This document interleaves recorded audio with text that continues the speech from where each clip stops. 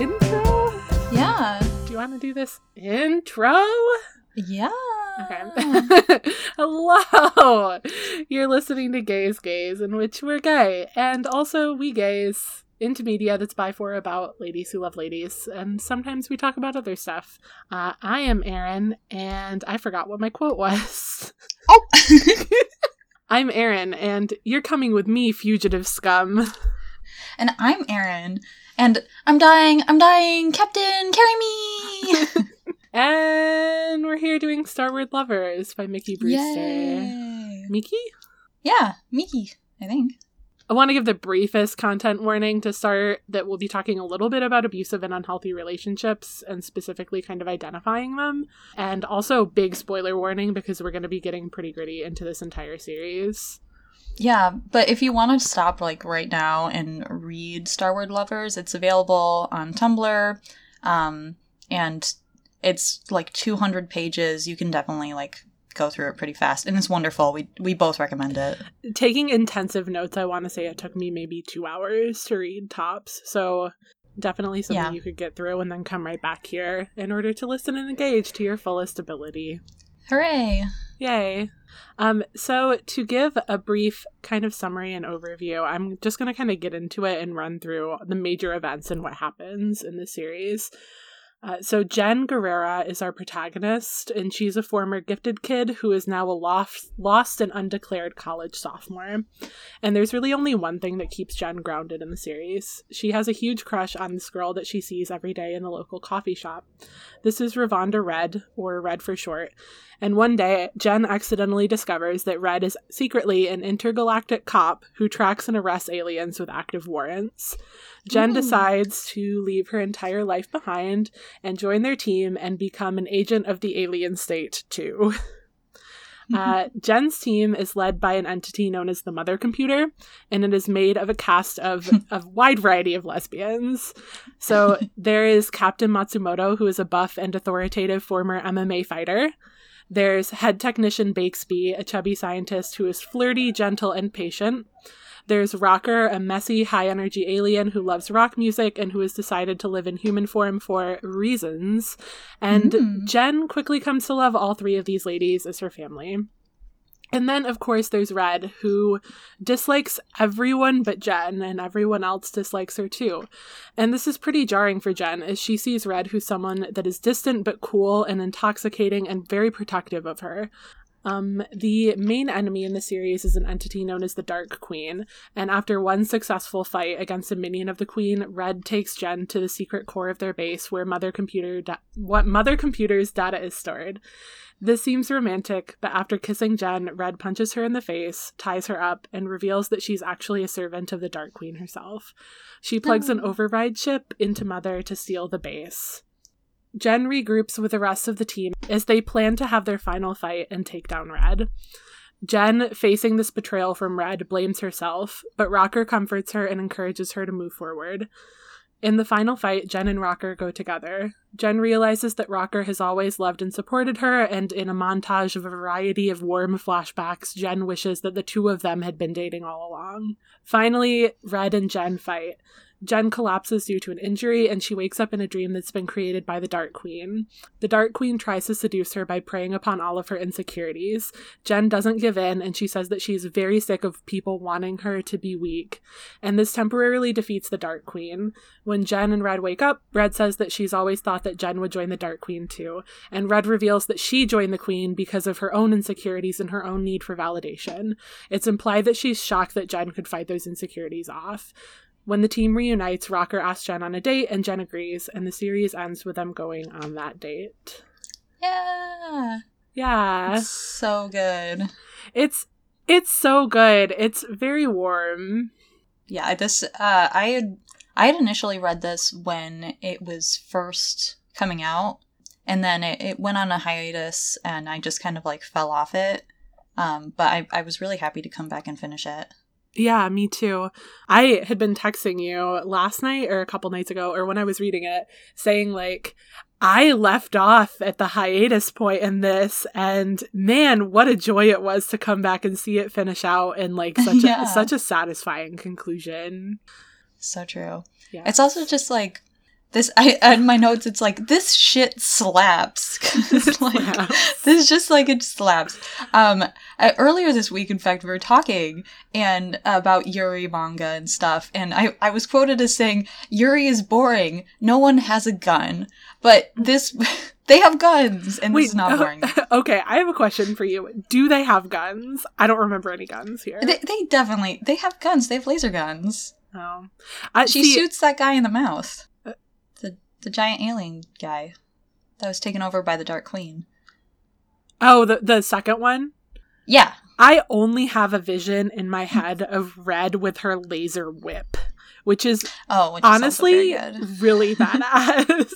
It's so good.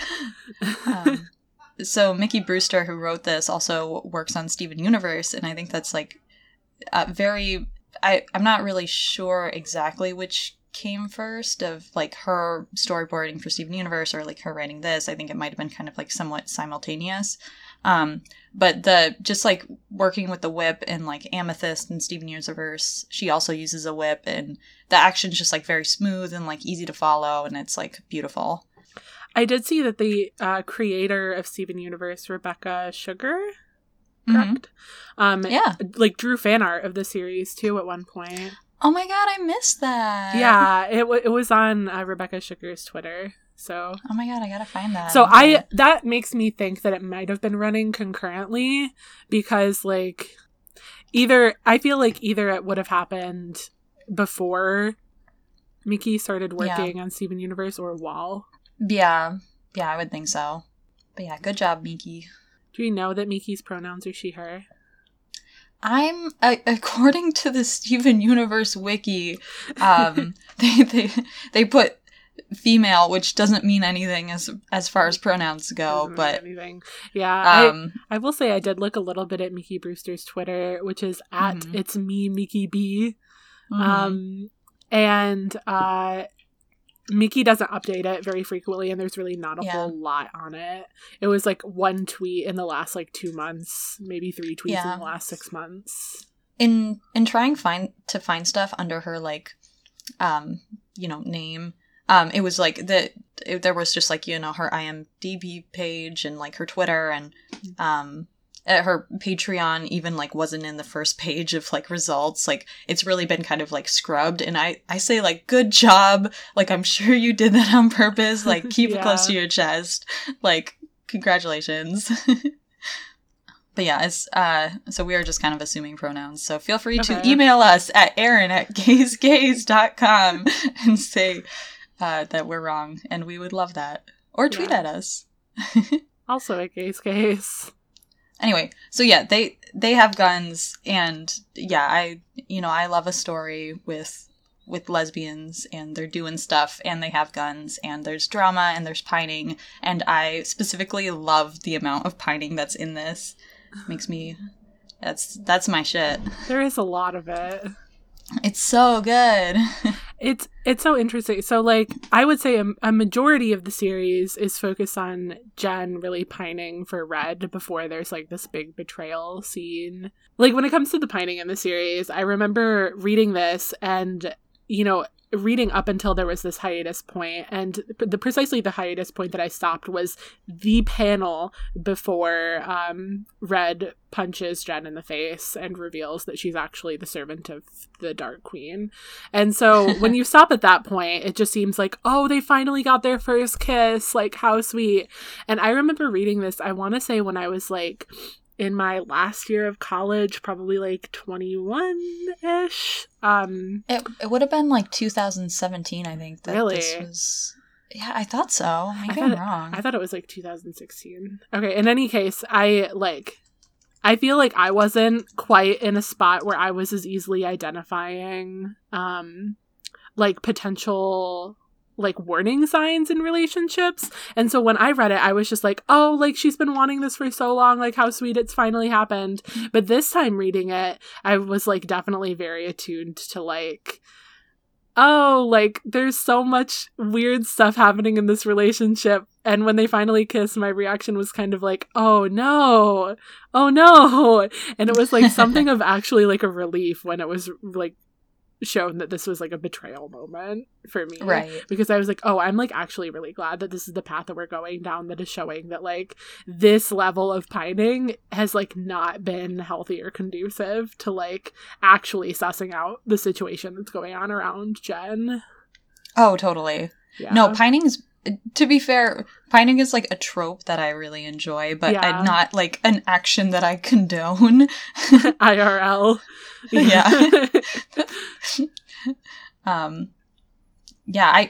I think I just like, I really like it because I relate to that a lot. Like I remember that like the kind of like overwhelming feeling of you meet somebody and you're like in the closet and you're like trying to not be gay, and then it's like I can't not be gay anymore. This like I have too many feelings and they're overwhelming me, and like failing miserably at not right being gay. I know. Yeah. Sometimes it's too hard. Yeah. All the time, in fact. I have to be gay.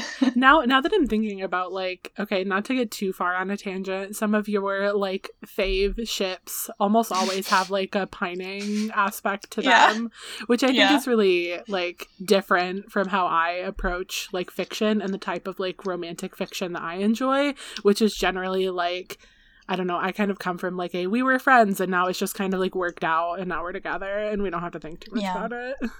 Nope. Everybody has to suffer. Oh my god, no. Reveling in fictional characters' pain. I love it. No, I like it when it works out, but I do like a good amount of pining. I like even some mutual pining. That's always good. Anyway. Aside from my AO3 tags, I just like, I think that, that was kind of what I went through. And I think also how Jen her crush is kind of described as her wanting to have somebody to take care of her and like make her feel whole because she does feel so insecure. And I think that's just like very indicative of like young juvenile love. And I found that, it was just very accurate, and then I also liked that it kind of worked out to be like, this is, in the narrative, also very clearly misguided. Yeah. And like, as themes, great theme. One thing that I do like, too, and how this is handled, is that, like you said, like, it reads to you as something that's young, juvenile love, but what's noteworthy here is that, like, everybody's over 20, and like a lot of this stems from not just being a young person, but from being like a closeted and inexperienced person specifically. Which it's funny actually that you mentioned that, because I didn't really even think about it, but I do think of like if you've been in the closet and it doesn't matter when you come out, like your first love is gonna be like juvenile. That's why I think I've been hesitant to say that this is like young or juvenile, because I don't think that it is. I think that it's just for people who don't necessarily have as much experience navigating that realm. Oh yeah, I think inexperienced is what I meant. That's a better word for what I was saying. Yeah, when I say love, young love, I meant like first love kind of a deal. Yeah. Yeah. Yeah. But thank you. That's a much better description. No, they're in their 20s. Yeah, they're all in their 20s. Okay, a sidebar, but this child, Jen, who is literally a college sophomore. Yeah. She has a gun. Who gave this baby a gun? With a gun. Oh no. I do have a sidebar. I am curious. So many of the characters don't have like canon ages aside from Jen. I think Jen actually might be the only one. Yeah. I'm curious as to like how you age interpreted Rocker the alien. Oh yeah. I don't know. I guess since she is an alien, I put her in like maybe like 24. Yeah. Yeah. Yeah. So like removed from like the understanding that she could be like 2 years old, or she could be like 1,000 years old because she's a literal alien. I would say that my guess would actually be to like potentially classify her as younger, but like more experienced in dating. Yeah, that's fair too. Yeah. I don't know. Either. Rocker is such an enigma. I love that. I also, in my notes, wrote down that she could very easily be played by Kate McKinnon. I saw that in your notes, and I disagree with that. Oh, really? Yeah. I got the Holtzman energy. Okay, that's fair. That's absolutely fair. Okay, this is a highly contentious opinion. I understand that I'm disagreeing with your opinion to throw something out there that's way more contentious. That's okay. We don't have to agree. Miley Cyrus energy.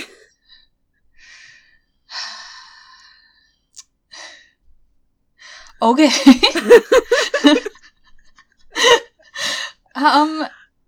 I mean, sure, I could see that. I don't think Miley doesn't seem as high energy to me. Oh, really? I actually think that Miley might be even more high energy.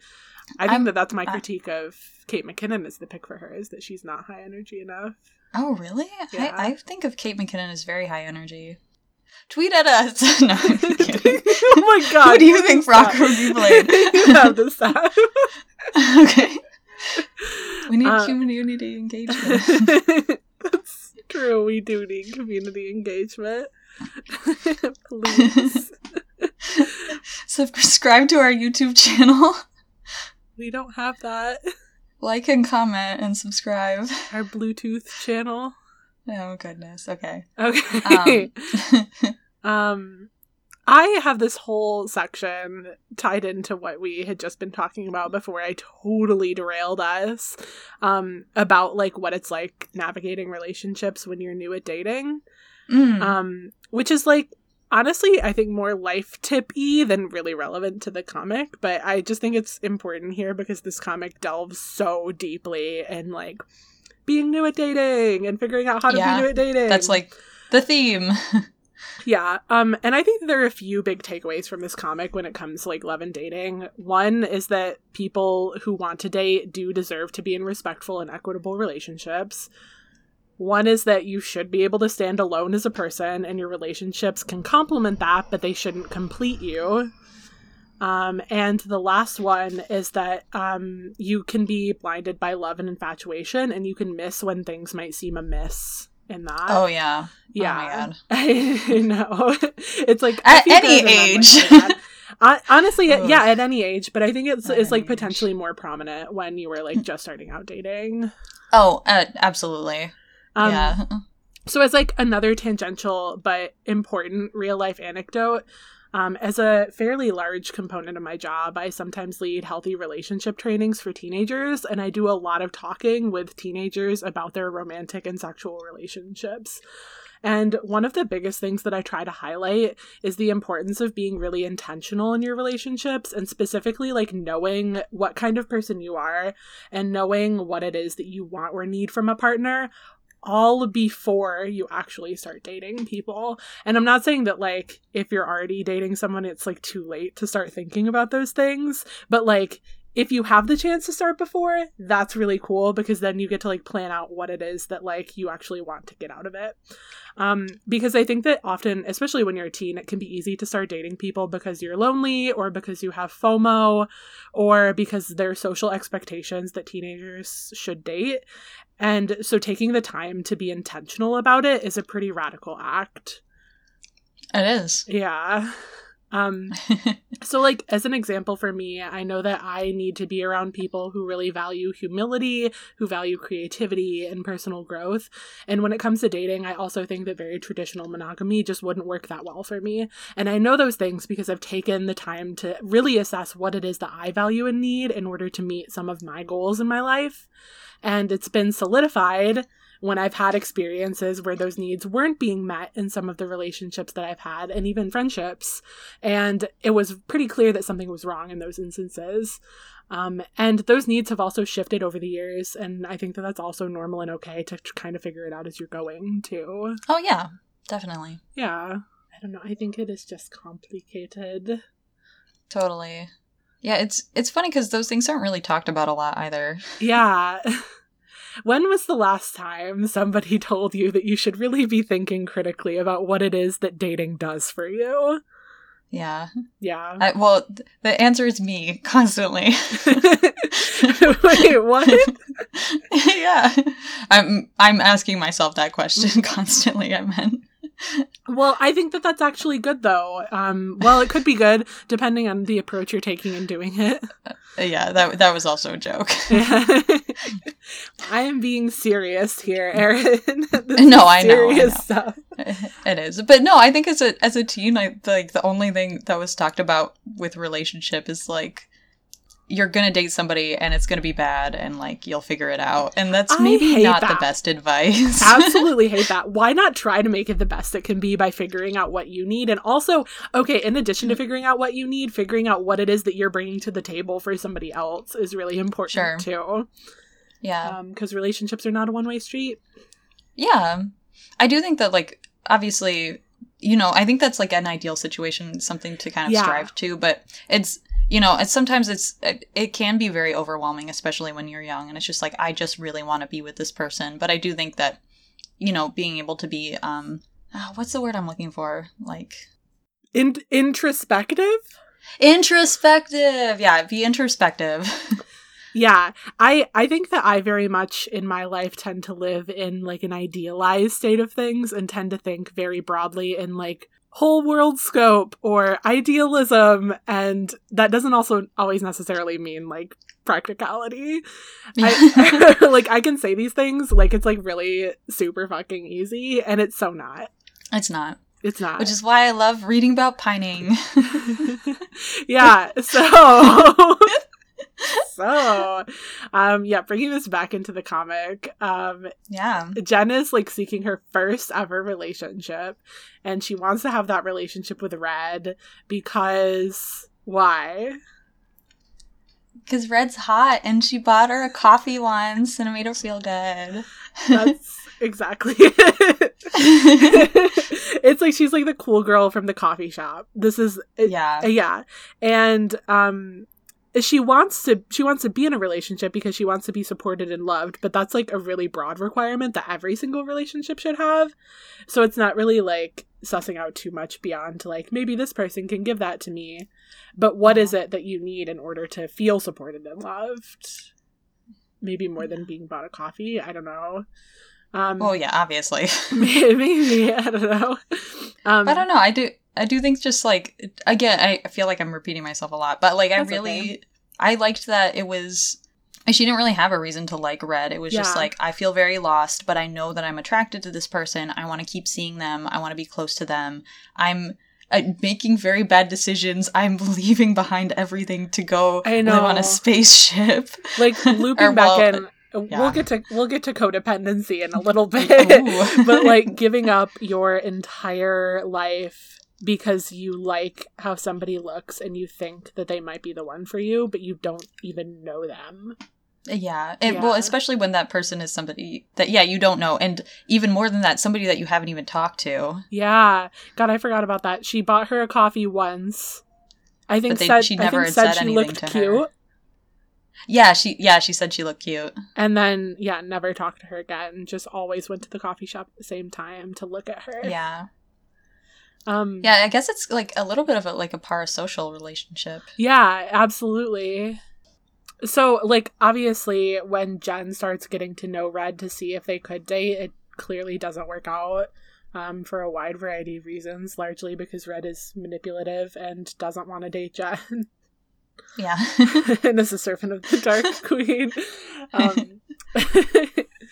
I guess, to me, reading it, it seemed like Red kind of really didn't want to interact with Jen, and then at a certain point decided, oh, actually, you know what, I can get something out of this situation, and then started, like, acting like she was interested in her. Yeah. But I think, like, when they're on the spaceship and the mother computer's, like, giving Jen the ultimatum of, like, you either get your memories wiped or you can come and, like, work for us. For $5 and Jen's an hour. Like, yeah, and Jen, I forgot about that.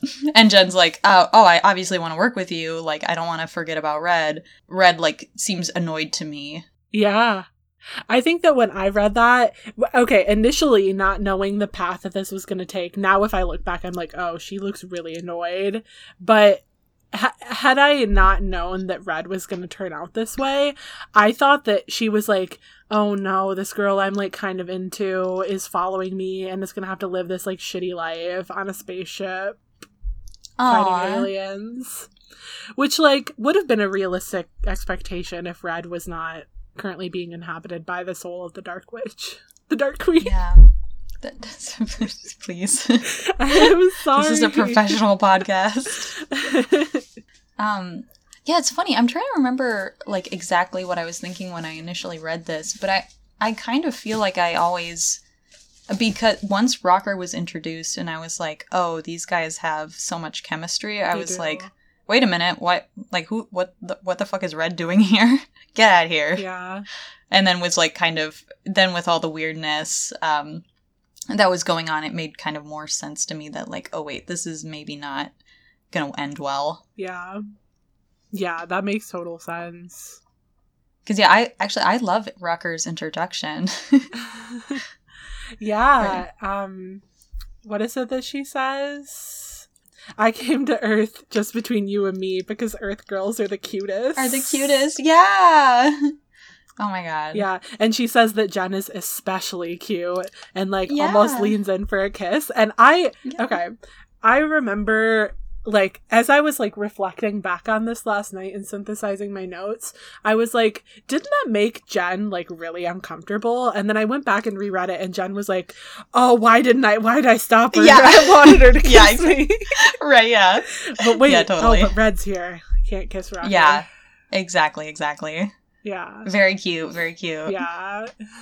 A good scene. Yeah. So it's there all along, even though like they get together and like it's there all along. Oh, my favorite panel is after they fight the alien who's been taken over by the Dark Queen and like transforms into this big giant alien. They like embrace in the like cafeteria or whatever it is.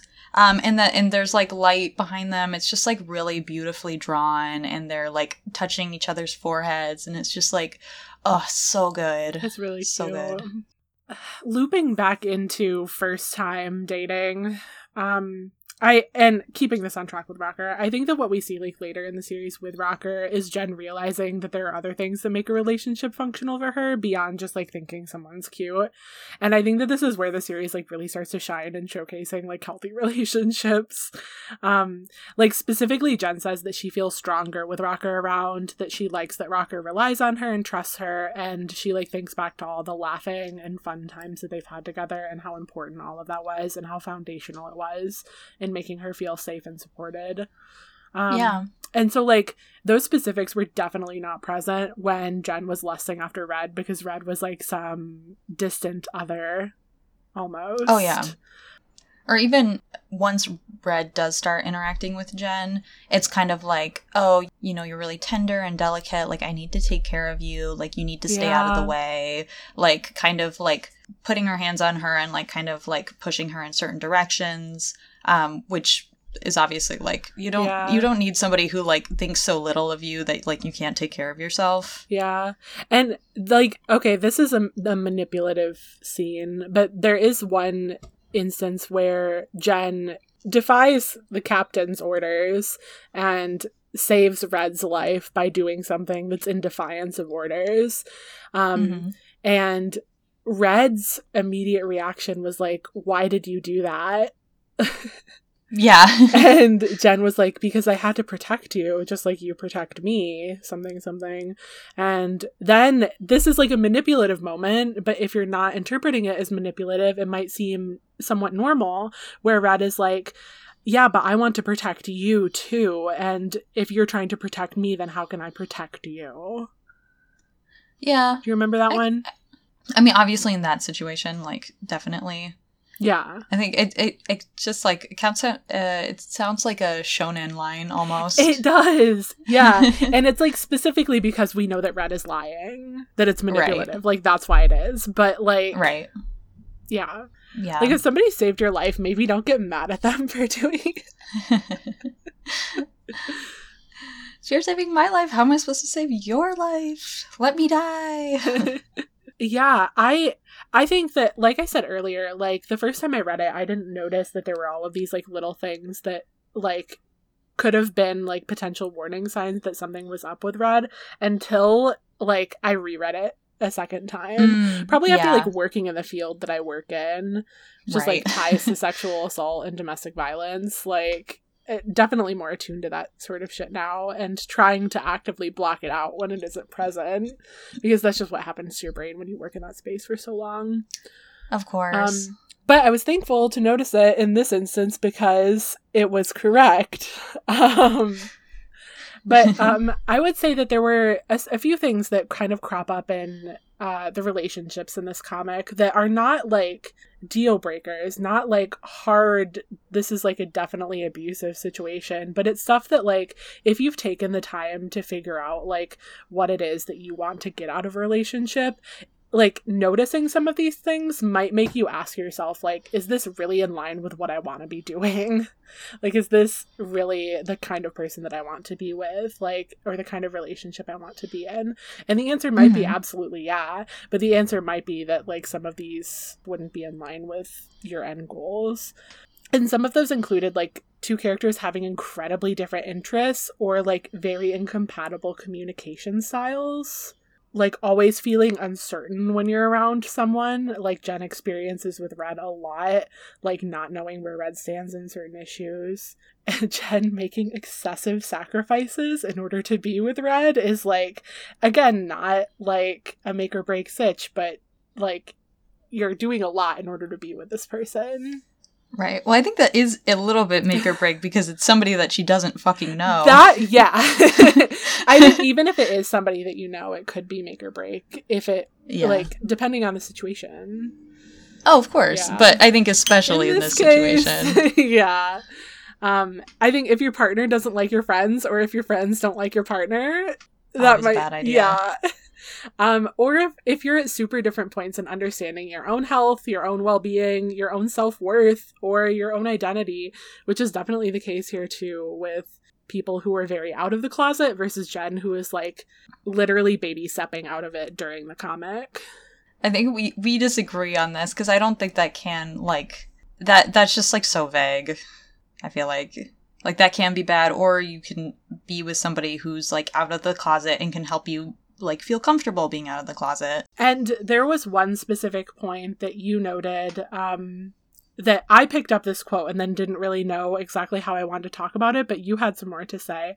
And this was specifically Jen saying about Red, why would she fall for someone like me? I just found that, like, very relatable, because I think when you're, like, a sad young gay, or at least for me, like, when I was a sad young gay, that's definitely how I felt. And that's, like, really negative thinking, because if you don't trust somebody to, like, want to be in a relationship with you, like, that makes it really hard to be in a relationship with them, because you're not going to trust any of the love that they're, like, giving to you. And, you know, it's just going to be bad. Yeah. And I think that Jen definitely gets there in the end with, like, having an understanding for what healthy relationships look like. And that really means, like, setting out with a foundation of equity, trust, communication, and basically, like, knowing what it is that you want and knowing how you can meet your partner's needs. Mm-hmm. Yeah. And I also don't think, like, if you're somebody who doesn't feel, like, completely confident with, like, who you are, you know, just in general, like, you don't have to have that, like, completely figured out. I think, but you do just need to know that you're, like, deserving of love. Because there is that, like, ooh, you can't love somebody unless you love yourself, which a lot of people are like, oh, well, that's not true. But I think there is some truth in that. It's balancing that there's truth in it, but that it's not a black or white issue. Totally. Yeah. Also define love. Yeah. Because, like, having love for yourself can literally just mean, like, setting your boundaries and, like, knowing what you expect from other people to meet for you. And that might not look like... Also, self-acceptance, very different than self-love. True. Yeah. So true. Erin, what do you want to talk about? I don't know. Oh, okay. Can we talk about something that I found very refreshing in relationships in this comic? One thing that we didn't mention so far is that Bakesby, the head technician, and Captain Matsumoto are exes, and they are also co-workers. Yeah. They have a very amicable relationship with one another, and it's functional and supportive, as depicted in the comic, which I thought was something that was, like, really refreshing here. Mm-hmm. Also shows that, like, I think that in how they interact, it kind of highlights that your relationships in your past don't necessarily define who you are, but we all kind of grow from it and move on. And sometimes that means that we can be amicable with one another and make shit work. Like, I don't know. Yeah. Especially if you're a lesbian. If you're a lesbian. Bakesby has this one specific quote that I think is really interesting. We don't have to talk too deep about, but I just want to bring it up. Which is in which she says, I think it could have worked out between her and Matsumoto if we were a little wiser. Love isn't something you can do if you're scared. You have to work for it together, and you can only do that if you're both already whole. Yeah, which I think is really good advice. Yeah, which is tying back into not the, like, RuPaul... God. RuPaul ideology of how are you going to love somebody else if you can't even love yourself, whatever. Not about that. It's about literally just accepting yourself and recognizing that you are both individuals, right? Yeah. Yeah. Do you think we're finished talking about relationship stuff? We have to be. Is it time for bullshit? Is it time for bullshit? No, I'm kidding. Yeah, what bullshit do you have? Ooh, which one of those 5 ladies would you date? Jen, Matsumoto, Bigsby, Rocker, or Red? Bakesby. Oh, really? Bakesby. Yeah. Cute. Hands down. Bakesby. Yeah, nice. I would want to date, appearance-wise, Matsumoto, but then, like, personality, probably more like Rocker, if I'm being honest with myself. Yeah. Oh, wait, I know one more thing I also want to talk about. Okay. In one of our practice episodes, we read a Yuri manga called Beauty and the Beast Girl, which was about, like, a beastly girl and a beautiful girl who, like, fall in love. But one of our major criticisms, out of hundreds for that manga... We can never release that episode because we didn't have anything good to say about it. It was really bad. You know what? Don't read that. I do still... it wasn't the worst. It was one of those things where it's like, I can't wholeheartedly... recommend anybody read this, but at the same time, I've read a lot worse stuff. There's worse, but we just read something literally better. I know. Okay, but anyway. Something is free to read. Yeah.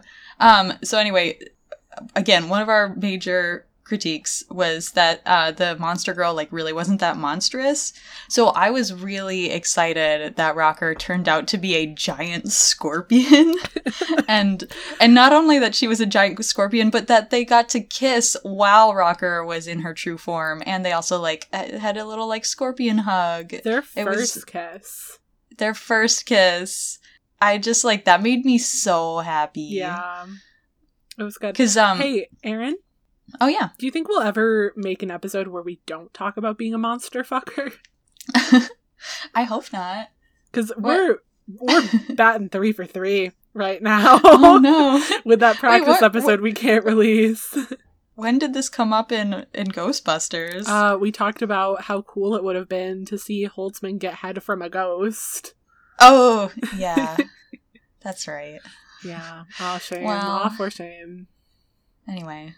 But yeah, I think part of the reason why I recommended that we do Star Wars Lovers is because after we read Beauty and or what is it? Beauty and the Beast Girl.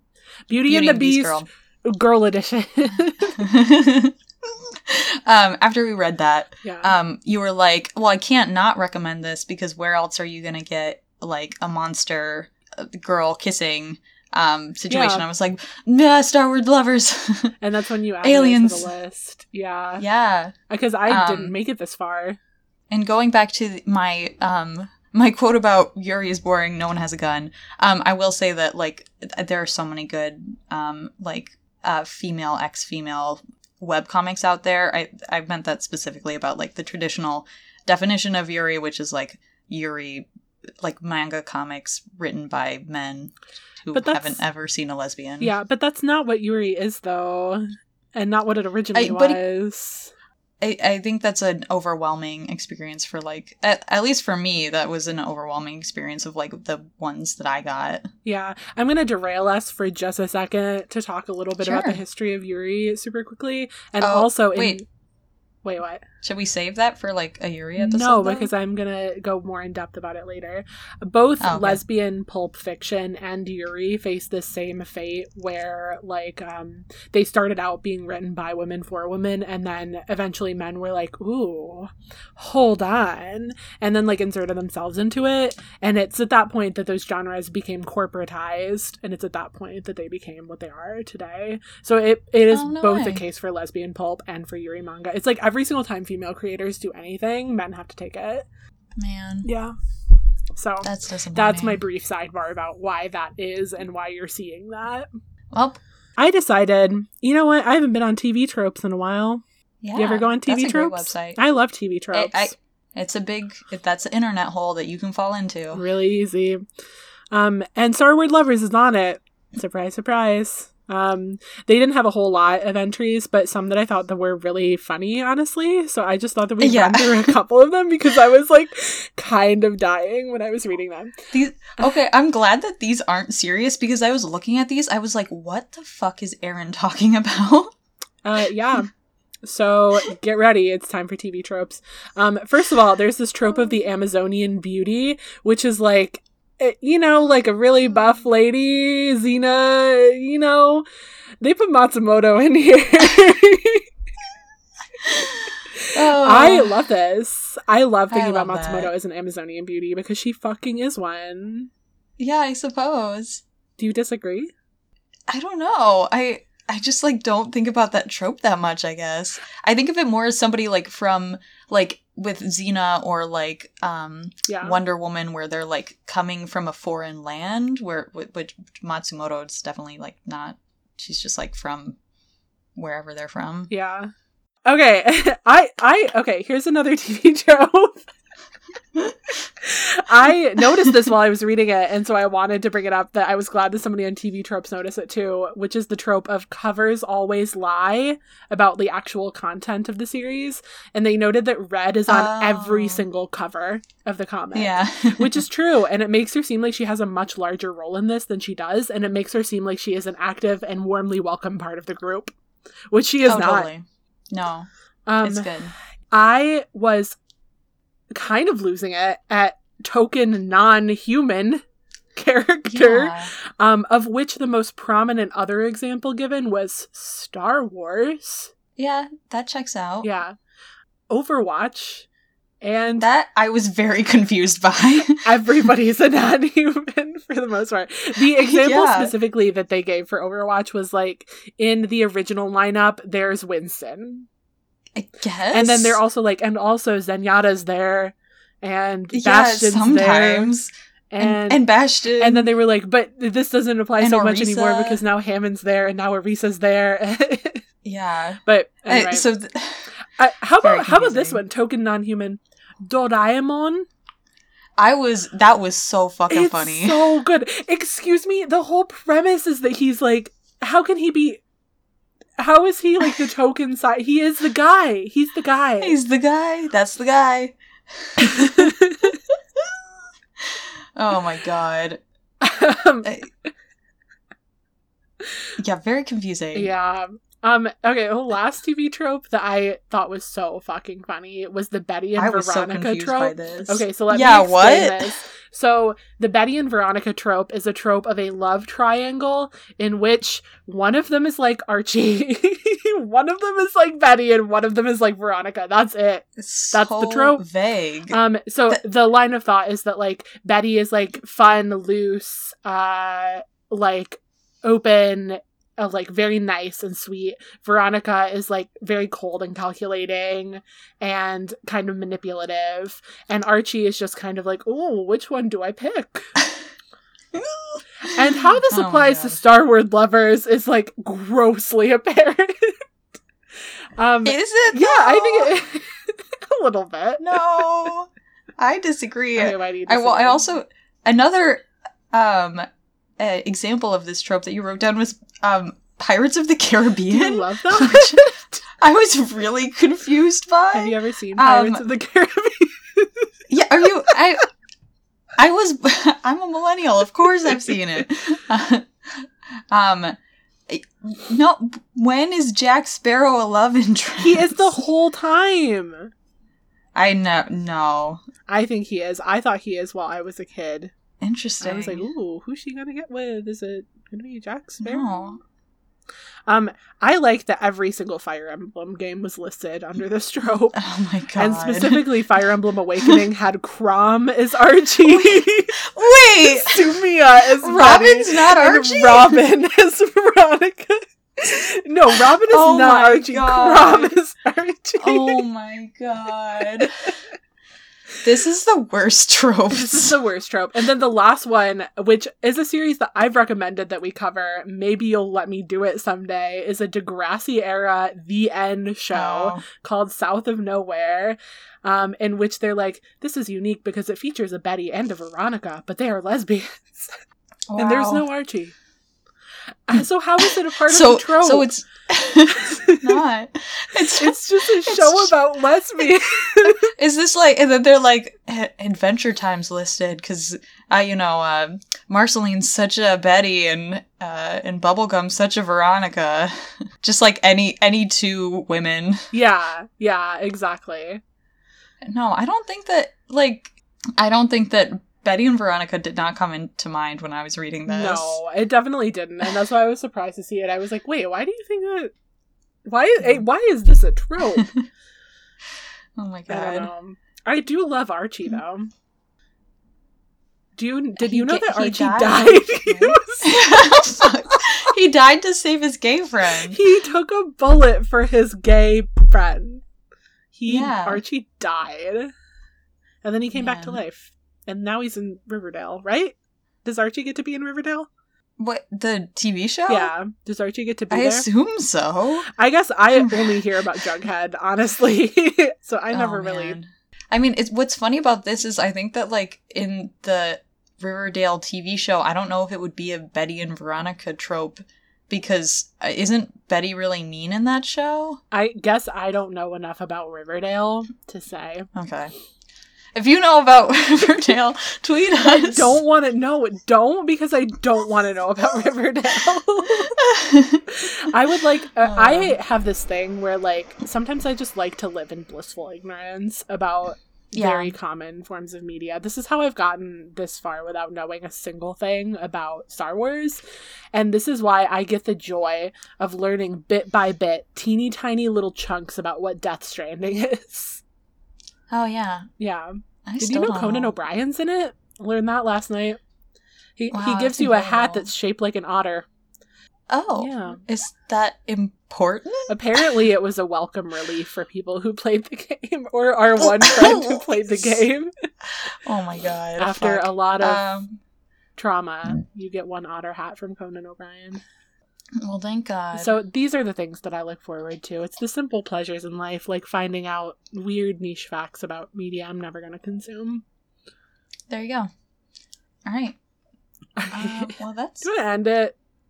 Yeah, I'm exhausted. Yeah, this was such a joy to read. Such a joy. We're gonna watch... Thank you, Mickey. Yes. Fucking thank you, Mickey B, for writing this content that honestly, you don't even know you need until it's in front of you. And then you're like, I needed that. Yeah, it was really refreshing, and I just... Such a blast. Star Wars Lovers actually has a Patreon, which is currently on hiatus. But if you do want to support it, if you pledge, you'll get charged for 1 month, and then whenever it starts up again, you'll start getting charged again. So just, if you want to do that, that's patreon.com/Star Wars Lovers.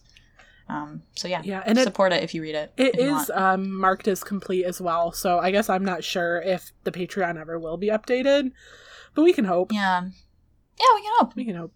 And there's if you for the $10 a month, you can get some not safe for work art. Oh, whoa! What's this? What's this? Do you want that? It could be yours. in our next episode 2 weeks from now, we are going to be talking about Carol and Tuesday, which I haven't watched yet. I'm very excited to watch it. Mm-hmm. It's on Netflix, correct? Yeah, it's on Netflix. And it is an anime that should be available either dubbed in English or subtitled in English. Yep. Both. Yeah. Yeah, I've started a little bit. It's good. It's by the people who did Cowboy Bebop, I believe. I didn't look that up, but they're talking about Wulong, so I think it has to be. No, it definitely is, and I'm just hopeful that I like it more than I liked Cowboy Bebop. Man. I know. I haven't seen any guns yet. Oh, well, that's good. Is it? I don't know. Is it? Yuri gun, Yuri gun. All right, thank you so much for listening. If you feel like it, you should follow us on Twitter at GazeGaze, and you should tweet with us, and you should DM us, and you should tell everybody you know about us, and please, we would just love to talk with you about this, because we're watching all these things, and we're talking with one another, and it would be fun to talk with y'all.